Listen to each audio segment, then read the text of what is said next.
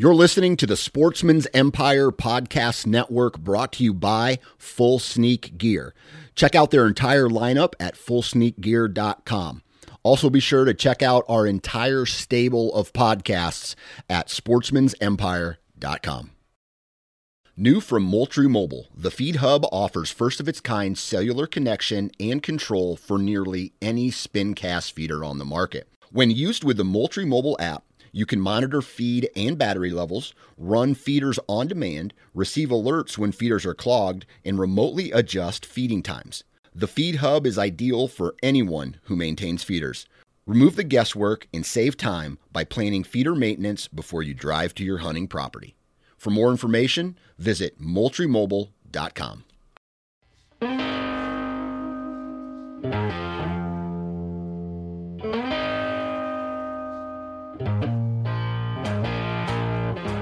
Here we go again, another episode of the Hunting Gear Podcast, getting ready to roll out.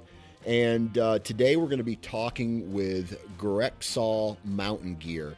And man, it was in 2017, the owner Austin reached out to me and he's like, "Hey dude, I'm starting to make these game bags and I want you to have some and test them out if you feel so inclined." I was like, hell yeah, man, send them to me. So he sends them to me. And then I am actually able to use them. Me and my other buddy Dan from New York, we end up shooting a mule deer out in he ends up shooting a mule deer out in South Dakota, and then we cut this thing up and we used these game bags and they performed pretty well. Well, he reached out to me again and he's like, "Hey man, I got some new products I'd like to share with you if you're interested." So he sent me another box. I'm like, "Hey dude, why don't you just come on the podcast and let's talk about these products?" And so now it's not just game bags. He's getting ready to, like, this different variety of game bags. He has European skull mounts, and he has boot dryers. And those boot dryers right there are going to be pretty cool. And so I got a pair, and I think I'm going to be using them a lot, especially when I'm out west and it's hot and the feet are starting to sweat, things like that. Now, the cool thing about all these products are made in America. He is adamant that everything, as much as humanly possible, can be made in America. And that's kind of the credo that he lives by.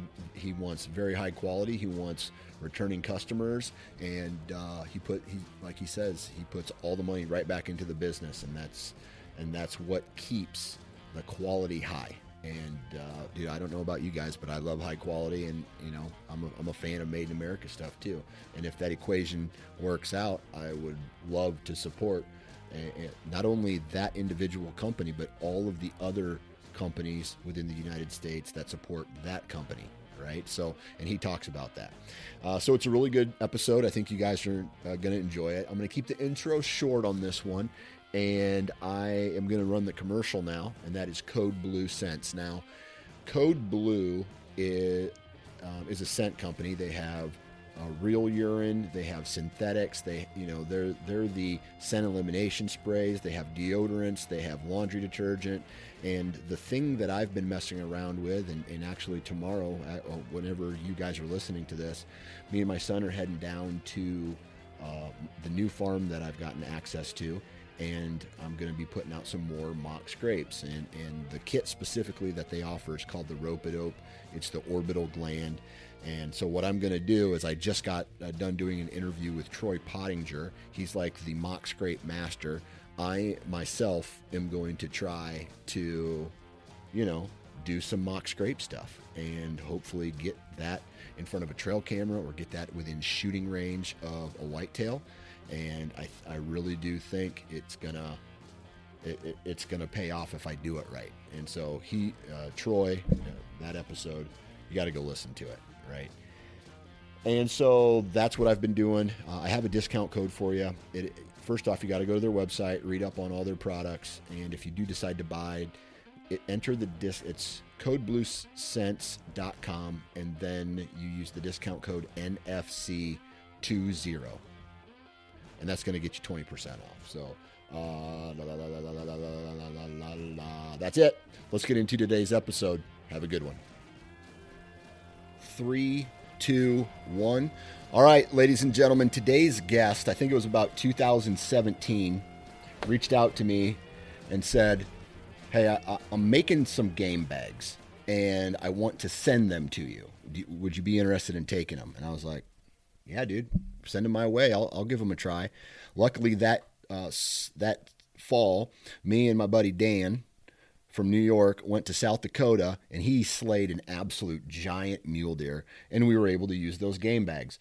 And so today, Jeremiah Johnston, just kidding, his name's not Jeremiah Johnston. His name is Austin. Come on, it's a long German name. It's really easy. Austin. What's your last name, Austin? Bernsketter, that's right. Austin Bernsketter. And he's back. He's on the podcast today to talk about his company, to talk about his game bags and some of the other products that he has. But before we get into all that, why don't you talk to us a little bit about how your season went last year, man? My whitetail season was dismal, and it has been for 3 years, Dan. I go out west every year, and I've had a lot more luck out west. I don't know what it is. It's like I think I spend more time sitting in a whitetail stand than driving out west for 2 days and hunting for a week and then coming back. Right. So that kind of sums up my season. I killed a 6-point bull, and I killed a 4x4 muley, and then I struck out over and over and over and over again on whitetail. And what state do you live in? Missouri. Okay. Yeah. Man, that's I mean, some guys do that. Some guys just are almost automatic out west, and then they get home and they struggle. I know a guy. I wouldn't put him at automatic out west, but it's easier for him on the style that he hunts on the public land that he hunts out west than it is in his very small parcel farms that he has access to for whitetails in Michigan. Yeah, and I mean, I'm not Michigan. Right. Missouri, we got some great deer crop, but yeah, I still hunt pretty small places. And I don't know, I have the problem of always trying, I see a pretty good buck. I'm like, I could, there's big buck. Every year, one of my neighbors kills like a 170, 180. So I'm always trying to play the waiting game. And then, it's rifle season. I'm like, I still don't have a deer dead. And then it's late season and I still don't have a deer dead. And I'm like, what the hell did I do? I should have just shot an 8-pointer. I mean, come on. Right. But I'll tell you this, eventually what happens is deer like that get like, you just kind of go through the motions. You say it's dismal, but those deer are getting older, and eventually you're going to shoot a monster. That's just what my gut tells me. One of these decades, Dan, I will. Decades. Right. Yeah, man, we're out west. Do you hunt? I've been to Colorado, Idaho, Wyoming. Where else? Utah. I feel like I'm missing a place. I'm trying to go to Montana. Yeah. This year I got a Colorado just leftover tag. I just do OTC or general in all of them. I haven't drawn anything. I haven't won an actual draw. I got a Wyoming general tag. Yeah. Going actually to what you just said on a podcast a few ago, you were talking about your Wyoming points and you got 8. Oh man, Dan, you need to burn those on a general unit. There are some. I'm not kidding, dude. I don't know what a good unit in Wyoming takes, but right now the general is without specials probably 5 points plus 6 points. Yeah. So I don't know. There's some spots, Dan, that you can hunt with a bow. What I did in Wyoming when I drew my journal, I hunted with a bow. I went with another guy and he got a 6-point bull with his bow. Then we had to leave. So I came back by myself, and the tag in Wyoming, the general tag, they're good for rifle as well. Okay. So I came back with a boomstick and killed a bull, 3 weeks later. Oh, nice. So I'm a big fan of the Wyoming general, man. Yeah. A lot of it has to do with just time, right? Because, and now I'm to the point with my preference points in Wyoming where when I go, it will be my only Western hunt that year, probably my only out-of-state hunt. I've got 8 preference points now. So I got 8 preference points, and I probably don't need this many for antelope, but I got 8 for elk, 8 for antelope, and I believe 6 for mule deer or for deer. And so when I go out there, I am going to go out there with the hopes of spending like multiple weeks Oh, out there. you're trying to get all three species? Well, no, no, no, no, no. Not in Okay. a single time, but like when I What a do, madman. yeah, when I go out there, that wouldn't happen with my wife and kids, but Yeah. when I go out there for my elk trip, it will be I'll be out there. I'll probably get out there September 1st and I won't come home until I kill a bull or like 14 days, whatever comes first. Yeah. Like I'm going to dedicate 2 straight weeks to that That's the hunt. way to do it, man. Yeah. That's the way to do it. Yep. Yeah, I mean, there's always the option though too, Dan. You could just, throw it all away, everything you've worked for, your family, your kids, your wife, Yep. and just hunt, dude. Yeah. There's days. There's days.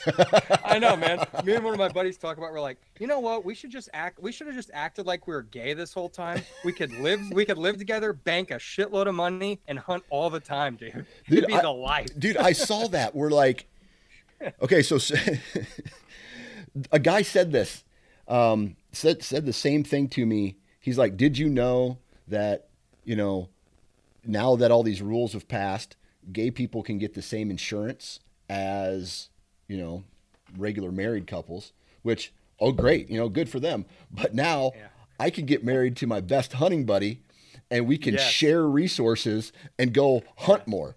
And so, I mean, just because you get married to a man doesn't mean you got to have sex. I don't know. Yeah, dude. Avoid all the butt stuff. Avoid all the butt stuff and just have fun. That's what I'm talking about. Yeah, this part might get edited out, or maybe not. But yeah, I mean, there's always loopholes that a person can take advantage of. So I will leave it at that. Yeah, Dan. I mean, what's gay about living with another grown man in a double wide? There's nothing gay about that. Nope, not at all.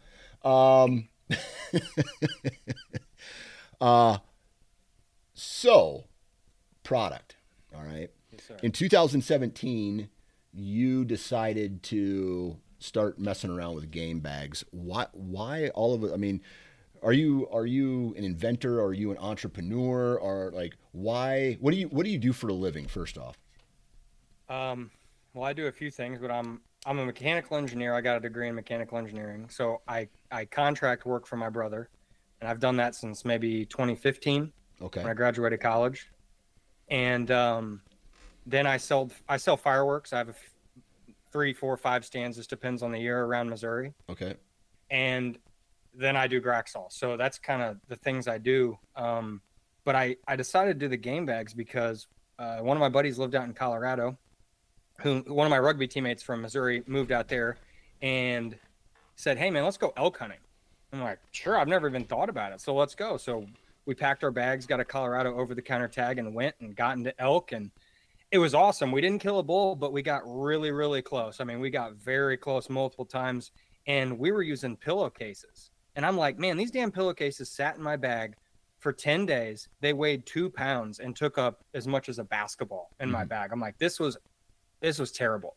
So I went back home and just started experimenting with stuff, ordering lightweight fabrics, making it as light as I could, changing up seams and stitch patterns and all this stuff. And I found a super strong yet very light fabric that will hold hundreds of pounds. You can poke a hole through it with a knife or a stick or a rock, but it can hold tons of weight. So if you don't subject it to a lot of abrasion or a puncture, you can hold tons of weight, and it compresses to almost nothing, like the size of a beer can for a whole set. I mean, you can attest to that. Yep. So I made that, brought it out in 2017, and I killed an over-the-counter bull in Colorado, and it was a big bull, and it fit in the set of game bags I made.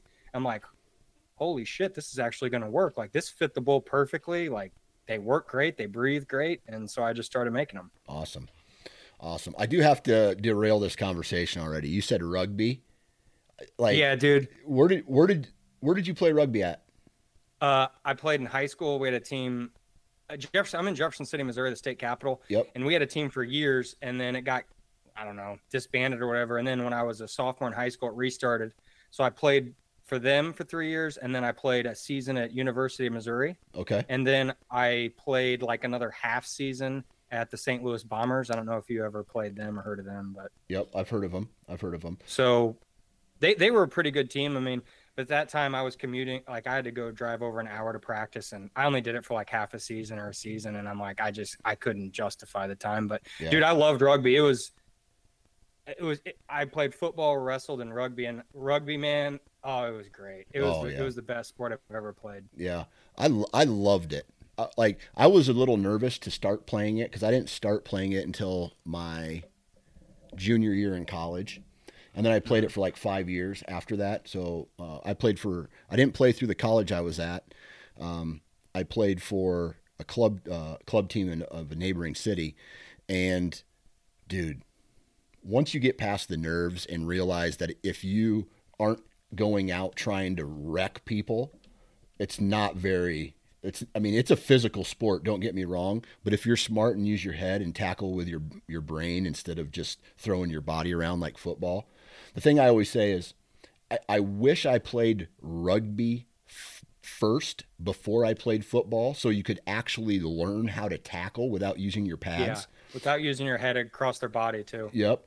And dude, like I feel that a person who would learn to tackle without pads first could go then put pads on and be an absolute savage. Especially Yeah, because we in football in rugby, it's not about like smashing them. It's about trying to get control of the ball, right? yeah. And dude, if you could do that, just like a smart football player could strip the ball so well, I feel. Hmm. Yeah, man. Yeah, rugby. More young men need to play it, man. It's a very difficult sport. Yeah. It's a great sport. It's like a mix between wrestling and football. Yeah. No breaks. Yeah. But that's Well, actually what I want. I want to get into that's a good segue, Dan, because I saw a reel of you and I knew you lost a finger. I'm yep. glad you have all your toes, Yep. but I heard you almost lost your wiener in rugby, Oh, which yeah. is insane. It wasn't no, Dude. it wasn't my wiener. It's your vast deferens, right? it was my nuts. Oh, you're I not. about had my nuts, torn from the rest of my body.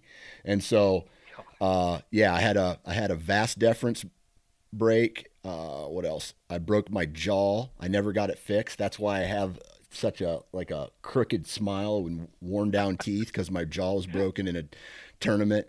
And It makes you look damn tough, though, Dan. yeah, it makes me look something. Maybe like handicap or something. Anyway, all right. Back to the conversation.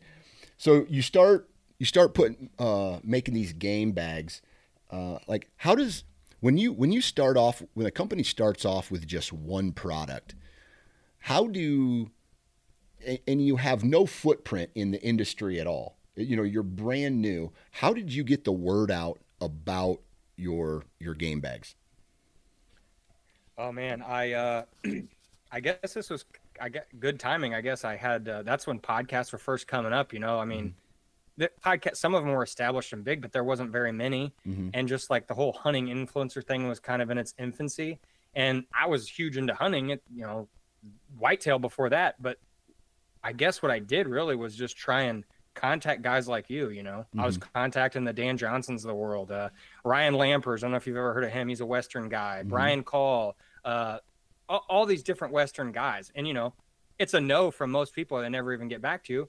But then some guys were like, sure, man, I'll try them out. And if they're crap, they're crap. And, there's no strings attached. I'm not looking for an endorsement. I was just like, I'm just eating money to just send all these guys stuff. Yeah. And then, some guys like them and some guys get back to me and other guys you never hear from them. But that was kind of my strategy. And I got pretty blessed, lucky, fortunate, whatever, that some guys liked them and then told some people and word spread a little bit. So, Yeah. What is it about the game bags? Okay, so you mentioned that it's real light fabric. When I pick it up, it reminds me of tent fabric. Is that a good description? yeah, it's close to the same thing. It's a nylon and not a sil nylon, so it's not impregnated with any waterproofing agents, silicone or PU, polyurethane. Yep. It's just a straight nylon, and it's a lower denier. It's a lower density. Mm-hmm. So that's the difference, I guess. And when I first did it, the only other even semi-light game bags were, gosh, I don't know if they were they were called bomb bags, boneless meat bags. Like I don't think they were caribou. They were either Caribou or Alaska Guide or something like that. There were some Pristine Ventures. That's what it was. They were the only other one, and they were in Alaska. Yeah. And theirs were just white, and I think these were made of polyester, so they were a lot heavier duty, a lot heavier. Yeah. Which that's great, but I was into backpack hunting where you don't want to carry an extra pound. I mean, you want to carry almost nothing. Yeah. So, and mine were orange, which they were different shape. They're long and tubular, which none of them were. They were all big pillowcases. And then mine were orange. So one, you could see your kill site from a long way. And two, you could use them to flag stuff. I use them to put them on my skulls when I pack skulls out, so you don't get shot by some dude. Yep. So those are things I tried to change with it. Yeah. And they turned out, I mean, just from when we used them, man, they're really durable. And the cool thing about them, obviously, is machine washable, correct? Yeah. Yeah, I guess I'm filthy. I just soak mine in a sink with some detergent and hang them on the deck. But yeah, you can wash them in the washing machine on a gentle cycle. Yeah. Yeah, and that's what I did. I told you before we started recording. 2017, went out and shot that mule deer. Took the mule deer to the processor. Quickly stuffed those game bags back into some kind of box or bag that I had. I think into the carrier case bag that they all stuff into, and then threw it in the back of my truck, and forgot about it for like 3 months. And then I went to go take them out, and they were just disgusting. I threw them nasty. Yeah, I threw them in the wash, and Zippo, they're back to clean again. I didn't dry them, obviously. I just hung them. They spin washed out, and then I hung them out on the chair out front. And so and they air dry in like 30 minutes, pretty much. Yeah, exactly. And so how's that part of the company doing for you? Oh, it's doing great. I'm having problems keeping up, and like going back, you were talking to Jacob about the American made stuff, and my game bags are more expensive than pretty much everyone else besides marsupial. Yep. But mine have different features. They're lighter. They're the lightest game bags you can consistently use. Yeah. And they're sewn in America for what that's worth. It is becoming difficult though. Whenever there's a lot more competition, you guys, we're talking about all the bino harnesses out there. Yeah. Well, everybody and their brother's coming out with game bags, and they're getting them made in Asia, and it's like they're making them. Like some of these companies are making their sets of game bags for practically what I have in them. Like I just can't. Right. They're selling a set of elk game bags for $55-$60, and I'm just like, that's not possible. I pay my sewer; she's getting paid over $20 an hour. Like it doesn't work. Yeah. Yeah, and that's the thing. I take it. So from a material standpoint, some of these competing game bags it's probably similar, right, for equality. Yeah, I mean I would say their fabric's a little cheaper because it's heavier and it's counterintuitive, but heavier fabric is usually cheaper. Yeah. Yeah. Because the more technical the fabric, the pricier it gets. So their fabric's a little cheaper, and you're not paying shipping costs because they're making the fabric in textile mills in Asia, and it's going straight to the factory and sewn, then shipped to them as a finished product. So they're saving a ton of freight and labor and cutting and all that stuff that I have to incur. Okay. So the material that you use isn't manufactured in the United States. The creation of the product is made in the United States, correct? Or you do that in the US? Yeah, and okay. some of the components, like my string my reflective glow wire. I think I was the first one to do that, but my game bag string is 250-pound cordage made by an American company with tracers in it that glow in the dark. Oh, nice. And that's American. The cord locks, it's back and forth. My thread's made in Germany. But the fabric is Asian. I've got it from Vietnam before, and most of the time, though, it's China. I actually sourced a full roll of some American-made fabric. It's parachute nylon here is what we call it. And it's, very compliant. It could be sold to the military. But it's so expensive, Dan. It's unusable. It's 4 times the price of my fabric. It's so expensive. My game bag sets would like double in cost to sell. Yeah. So I just can't do it. And they want it's crazy because with COVID, everything slowed down, but the lead times from the mill here I got quoted was 10 or 12 months, and they needed a minimum of 10,000 yards paid up front. I mean, you're talking more than $10 a yard. I mean, the numbers were just getting insane. Like, wait, so I have to give you 50 grand and wait a year for fabric? Like, I can't do that. Yeah. Yeah. Why is it important to you as a manufacturer that creating the product in the U.S. is important? Paying someone in the U.S. to sew your game bags is important? Well, I guess there's a lot of reasons to it, but I guess if you look at the overall picture, what it does is it's not just the woman sewing my game bags, or the women, or the people assembling them, like my nieces and nephews and all different kind of people help us. It's the chain of who it helps and who it supports. I mean, the American company with the cordage, like they're not getting cord done and delivered to them. They're manufacturing it, but they're getting components from other American companies. You know, this reflective material, the braiding. You know, Mm-hmm.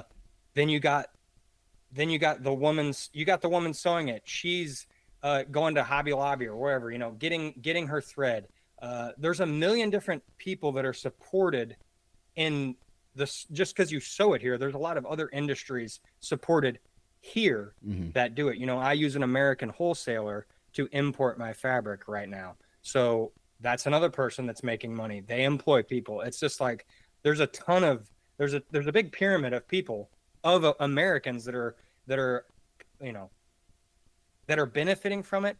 And you know, you guys were talking about the other day, the tribalistic thing, and I don't want to be too tribalistic, but I'm looking out for my own. And if the world's a big sports game, or whatever, I want to support Americans if I can, if at all possible. Yeah. And there is a point where it becomes impossible. You know, if my game bags are $200 some a set and everyone else is 50, I get it, man. It's just, hey, Austin, maybe you should fold your hand and not do game bags anymore. Yeah. But while I can still decently compete on price and for sure compete on quality and definitely beat them on service, I'm going to keep doing it. So Yeah. that's kind of where I'm at. Yeah. And I think, in the conversation that we had with Jacob a while back, I think people are willing to pay a price for that. Now, everybody's price is different, but in the margin, right? From not what from you're making, but the margin between the lowest product in that category and the highest product in that category, I feel like people are willing, especially people in the outdoors hunting, are willing to pay more for an American-made product if it means. And one big thing for me would be to have access to somebody to where I can call them and go, "Hey, listen, man, you sent me some bags that were just jacked up." And then my guess is you would be like, "Dude, I'm sorry about that. Let me get you some new bags." Right? Like 100%. Customer service, taking care of the person. And then once you start getting outside of that, then it just becomes like the water becomes dirty, and people can't just say, because they have this huge process, their products are on a boat for potentially a month or so to get here, and they're not doing the quality checks at all until maybe they unload the shipping container. No, Dan, they're not doing that even. Yeah. Yeah. So they're just sending them out because that's the only way to do it efficiently. Yeah, exactly. So that's my point. Right. And I feel like people are willing to pay more money if it's an American made for that reason alone. So that's cool, man. And I'm trying to upscale, Dan. Like I have some really cool game bag designs. Like, I mean, that sounds kind of stupid, honestly, thinking about it, but total nerd over here. But yeah. I got some bone-in game bags. I've just been struggling to release, and even a lighter version of game bags. And I'm struggling because I'm struggling to find the American labor who can do it for a cost that actually customers will pay for, because I don't make that much money on a set of game bags. Yeah. So I'm trying to, that's the difficult part, is finding the labor. And, every industry is experiencing that. And people, it's like all the trade skills, whether it's men or women, welders and plumbers, carpenters, electricians, sewers, seamstresses. These people have skills that are no one else has, and you got to Yeah. pay them to do it, you know? Yep. And sewing, especially, it's a dying art in the United States. I mean, most of the sewers for the bigger sew shops, even if they are American owned in the US, they're all foreigners and or visa holders, Yeah. green card holders, or first generation Americans. They're not just, they haven't lived, their grandpa didn't own a farm, you Yeah. know? Yep. That's not most of the sewers in this country. Yeah. So Yeah. Makes a lot of sense. it's difficult. Yeah. All right. So recently, you've introduced some new products, and I'm just going to name them here. You introduced some skull hangers for European mounts, like all the way from deer to elk, and then also some boot dryers. All right. And so whenever I see a company, I there are companies that, okay, if you said to me, hey, these game bags is where I started, but now I'm going to introduce a tent or another product that uses that same fabric, then I could understand it. But now you've jumped into an electrical product, these boot dryers, which is plastic and electrical, and then also metal skull hangers, right? So talk to us a little bit about these new SKUs that you're offering and what gave you the idea or why these products to add to your lineup. So I know. So you're correct. Everybody, especially in the hunting industry, there's a lot of, you double down on one thing, like, you know, you get into textiles and fabrics and stuff, and you just go that to the end. And then the problem is, though, that leads to a huge problem, which is so rampant, is copying or Right. trying to reinvent something that doesn't need changing. You know, there's a million tents, there's a million sleeping bags. There at this point, there's a million game bags. There's so many textile things. There's so many gadgets and things out there that are already done. My whole goal was to actually create things from my own brain that are unique. I don't want to copy anyone. Right. That was my main thing. I want to make something come from myself that is actually useful and better than what's out there, or there is no current product at all to do it. Yeah. So that's kind of was my impetus for it. Okay. All right. And so, I mean, the boot dryer one, I want to get to that here in a second because I think it's unique. I think it's cool. But skull hangers, right? There's already been skull hangers on the market for like decades now. Are your skull hangers made in America too? Yes, sir. Okay, so there's the big one. You know, it's made in America. The design you have is different. Talk to us a little bit about the design, and I know both the elk and the deer hangers are different, but talk to us a little bit about what makes these different from the rest of the skull hangers on the market. Can I grab the skull right quick? Are you gonna show some of this video? Well, I Maybe. I do have it on YouTube, but I also will be descriptive in how we talk about it so that people can understand it. So yeah, if you need to go grab a skull, go do it. Yeah, no, I got it right here. I'll just grab the skull. I'll show you. Yep.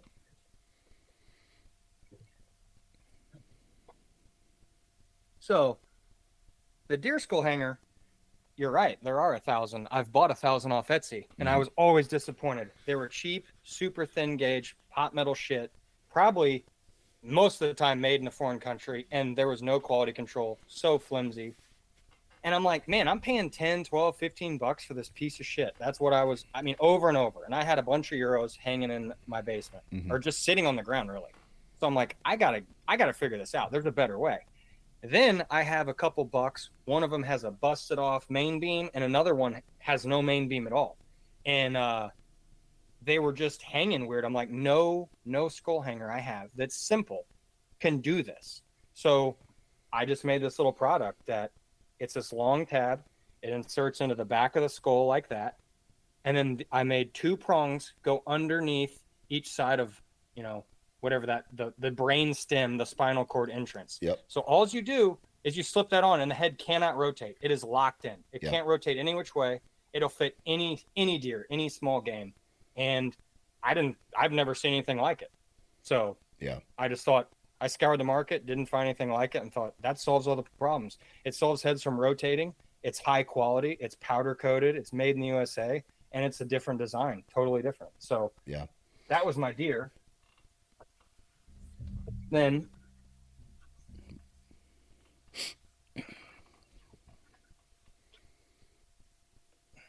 I got a bull here. Bull So elk. the Yep. same with the elk hanger. I thought lots of the elk hangers, they were either, lots of them were cheap, I guess, say $25, but they were terrible. Uh, you'd hang them up like, oh, I'm not going to name this one company, but this big, they're in Cabela's and everything else. They have a hanger with like a center sheet steel on a swivel, and it's like their deluxe hanger. And I bought a couple of those, and the head's so wobbly it can fall off. It's just this big contraption. It sticks way out from the wall. I'm like, man, these mounts look like crap, and they're hanging off the wall 3 feet, and it's just flimsy garbage. So I thought, man, I need to make a mount that's adjustable and more secure and be super easy, where you don't have to use a stick and string and pliers and all this crazy shit to get your head to hang. So I went through a ton of prototypes, and I made a hanger that it sits behind the eyes of the elk. So it just hooks in right there behind the eyes and the occipital bones. Oh, yep. And the other piece rests on the jaw. Okay. And the skull's locked in. Now, this plate, there's a plate on the bottom of the mount with through holes, and there's an adjustment plate I sell with it. So what you can do is, on a big bull, like this is a medium-sized 5x7, it can just go straight on the plate. You can put the adjustment plate out a notch or two, and it'll bring the rear tines closer or further from the wall. So you get a big bull, a big 330-inch bull, you're not going to be able to have his rear tines. You don't want his rear tines to hit the wall. Obviously, it won't fit on any mount. Yep. So my plate allows for the bull to sit, its rear tines go more upward, or the smaller the bull gets, the more you can go backward. So you can always get a clean against the wall look with your skull. And elk skulls are very heavy. So a lot of them, when you put them up, the bones of the jaw or teeth or the rear tines hit your drywall and gouge the shit out of your paint. So this solves that too. Yeah. So that's why I felt it was different enough to actually produce. And I've never seen an elk mount or any mount that fits behind an animal's eyes. Yeah. It'll hold a cow skull. It'll hold a bear. It'll hold any big skull. Okay. So. Is that steel? Yeah, this is steel. This is like, man, it's thicker than 1/8 inch. Yeah. I forgot what it is, but yeah, it looks thick, it looks thick. And I will agree that I have a couple skull hangers downstairs that I bought that do have that bracket where it can swivel and you can move the head to the left or to the right. And I will say this, it's thin. And even something as light as a deer skull hanging on it, you can see it pull, like you could just see it like being flimsy, right?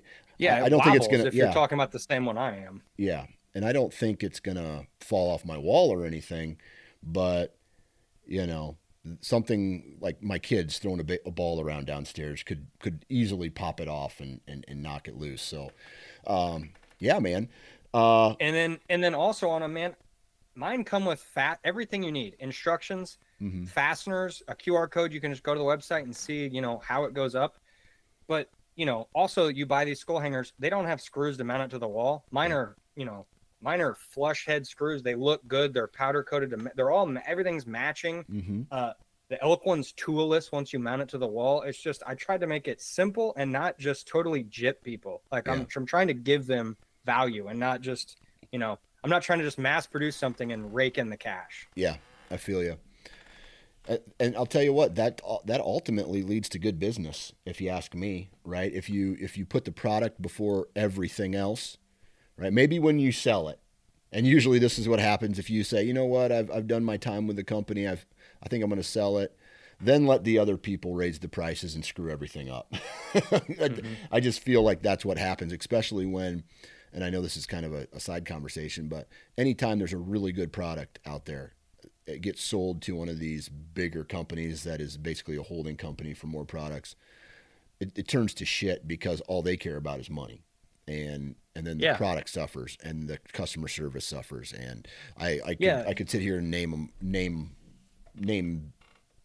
4 or 5 companies. Yeah, Dan, that happened to. They save the 88 cents or $1 extra to include the screws and the washers. Yeah. They save the another 85 cents to make the steel thinner. They save another 50 cents to reduce the powder coating thickness. Like they just, yeah. And before you know it, you have a piece of shit. Yep, that's a fact, sir. Anything else special about the skull hangers, and do you have any plans for any other versions of it? Yeah, I do have a plan for another version of the elk one, but it's gonna be a while out. And the deer one, actually, I'm working on a kind of a cool novelty version of the deer one. I don't really want to get into it because someone will take it, but yeah, I got a few changes that won't happen this year, but maybe next year. Yeah. And you know what's funny about the hangers, Dan, is I thought, oh man, these things are gonna sell like hotcakes, and it isn't the end of the season yet. But then after I got these all made up and package them and storing them, I'm just like, you know what? I'm not really selling that many. I need to get the word out. But also, if you think about it, I sell the deer ones in a 3-pack. I'm like, man, even a good hunter, like your average good hunter who doesn't travel, he's gonna use one a year. So unless they start giving them as gifts or they're traveling out of state, like I'm not gonna sell as many as I thought. Like, yeah, and most people, they're not gonna fill one a year. So right, exactly. All right, boot dryer time. Again, okay. It is a product that is plastic. It's electronic. It is different from everything else that you're currently doing. Why this boot dryer? And then explain a little bit about what it is and why it's pretty cool. So kind of the same thing. I mean, lots of Western guys struggle with wet boots, and when you're backpack hunting, you're kind of screwed. So if your boots get wet, and especially if you have full grain leather boots, they're wet for the whole trip, essentially, unless you get really warm days early season. So that was happening to me, and it was happening to a lot of people. And I think it was Brian Call one time on his Gritty podcast. He was saying, like, I just wish someone could cure wet boots. And I'm like, oh, I know how to do that. Like, I got a pretty decent way. I did some calculations on the power usage and size I need and everything. So I'm like, I could figure. I have that same problem too. Like, I do need to figure that out. So I took my 3D printer and just made a prototype and sent it to him within like a week or so. And he's like, damn, man, this thing actually works. And then so I started getting a little more commercialized with it, and maybe sold a few of them to guys, and then just kept kind of improving it along the way until I have what I have now. But it's even with us, like lots of Western guys now, they're using stoves and hot tents. Mm-hmm. And even if you do that, your boots, the outsides get dry, and you can put them right next to the stove and your leather will crack, but you're not getting warm air into the boot. It's pretty much impossible. Yeah. So that was another thing, like, oh, this will bring air into your boots and dry them out super fast. So yeah, I got to work and started making the boot dryer. Did you do any testing for, like, okay, first off, let's explain it here. It's 2 circular fans, right, that are completely enclosed. And they are they're less than an inch thick, right? Like how thick is the actual whole fan itself is like 10 to 12 millimeters. Yeah, it's probably 3/4 an inch. The total profile vertical, and then it's basically the end of it is like the size of a baseball bat, somewhere around there. A little about 3 inches. 3 inches, diameter, okay. 3.5 maybe. Okay. 3.5. And so those slide right down into the boot. And there is a switch on them that turns them on and the fan starts to circulate, right? Yeah, so you lace up the tongue of your boots a little bit and you just pop these in the top of your boot and you plug the USB in, it's built in, into any power bank, and it comes with an extension cord. But yeah, you just plug it into any USB battery pack and boom, they start rolling. They draw air into the boot and they have vent holes so humid air can escape. But gotcha. It's just drawing air into the boot. That's the main principle. Gotcha. And if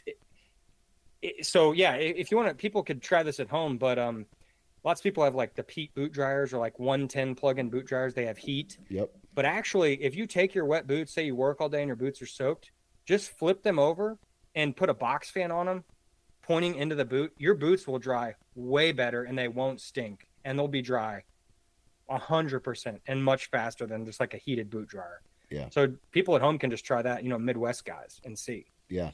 So did you do any tests where you took like a boot, just put it in a bucket of water to soak the whole thing, dump it out, and then throw these bad boys in? And what was the result as far as time is concerned? Because I look at something like this, I go, okay, this is cool, but if I get back to camp at midnight and I got to be up at 4, or something like that, or 4 or 5 or whatever the time is, like hours, what the hours are, how long does it take to dry?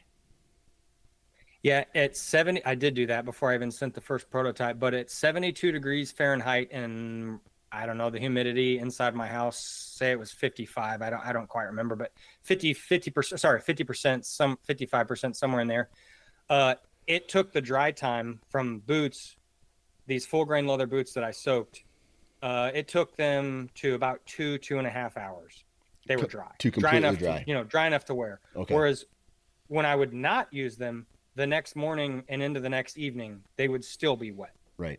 So, I mean, that's fast. Yeah. And even if they're completely soaked and they've been soaked for 4 days, say your dry time is 4 hours, your power usage is still negligible. So if you plug them in all night, your boots will be dry, as long as you're not camping in a cloud. Like when I mule deer hunt out west early season and I'm high country, I don't bring them because I'm camping literally in a cloud. And all you'll be doing is pumping moist, cold air into your boot.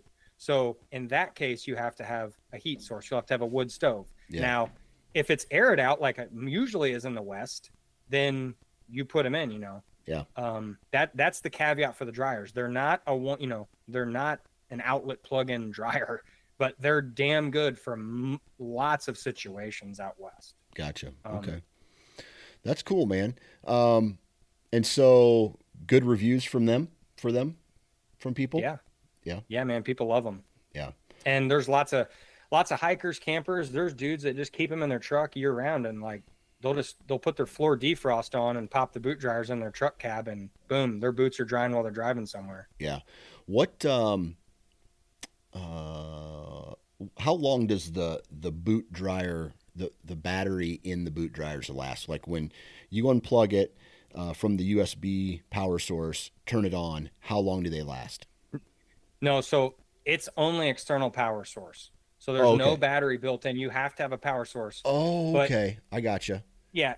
If you look, I show it on the website, but if you look at what the actual power usage is, it is, I haven't looked at it in a while. I think it's 1.25 watts. Yeah, it's 1.25 watts. So it's a quarter of the power using your phone. So imagine if you have your iPhone plugged in say you have your iPhone plugged in for an hour charging, it's at 50%, you charge it for an hour and it's at 100. These boot dryers use a quarter of the power. So if you have them plugged in for 4 hours, it'll be the same draw off your battery as having your phone in for 1 hour. Mm-hmm. Does that make sense?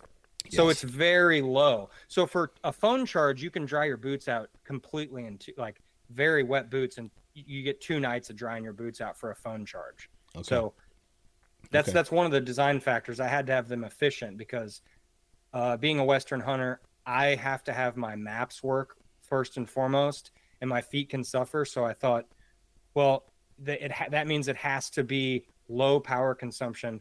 The lowest I can still make it and efficiently dry boots, because I would much rather have my InReach and my OnX or whatever mapping software I'm using available than using boot. If you had to make the trade-off, you're going to use your maps every time. You have to. Right. So. Right. Man, very interesting. It's cool to see companies like this prosper and, because I have a feeling this is the long road, right? You're in it for the long haul, not necessarily for quick returns and money right away.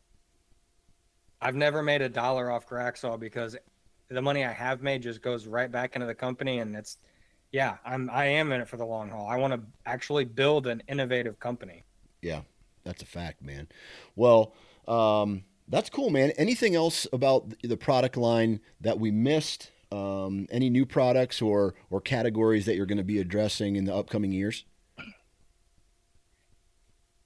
Yeah, I'm coming out like we talked about earlier. I'm coming out with some bone-in bags eventually every year. The last 2 years I said, "Oh, I'm gonna have them by season," and I haven't. So just some more bags. And yes, I have a completely new product.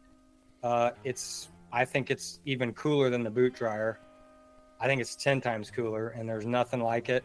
And it's a lot of uh, development and systems and stuff, but it's going to be used by Western hunters and Midwest hunters alike that I've been working on for about 2 years. Ooh, So I'm I looking can't forward give to much that. more away, but I'm trying to get it released at the Western Hunt Expo this year. Oh, cool. That's awesome, man. Good for you. So when it does come out, Dan, you'll be getting one of them for Oh. sure. And it's a pretty high value project. So it's not a cheap item, but it's a cool item. That's So cool, man. I can't say anymore. I'm sorry, but Gotcha. Is it a device that will drive your car for you and not get in an accident when you're driving home to or from a long Western hunt? it's better than that, Dan. It'll do that, and it'll text your wife, send her flowers. It will hire babysitters for the kids, book massages, mail masseuses to come to your home and oil up your wife. There you but go. not touch any further. It will do everything you want it to, Dan. It will be you, but better, and you won't be anywhere. So it's a robot, basically. Yeah, Gotcha. yeah, dude. That's cool. It's a traveling robot. There you go. All right, man. Well, hey, I really appreciate you taking time out of your day to come on here and talk about the company and talk about your new products. If people want to find more about GRAKKSAW, where should we send them? Just www.gracksaw.com, GRAKKSAW. You can Google GRAKKSAW. You can go to Instagram, look at GRAKKSAW. I don't really post that much stuff on Instagram. I'm trying to get better about it, but I'm just terrible at it. But yeah, you can go to any of those places and check out what I got going. Perfect. All right, man. Appreciate it, and good luck this upcoming season. Thank you, Dan. You as well.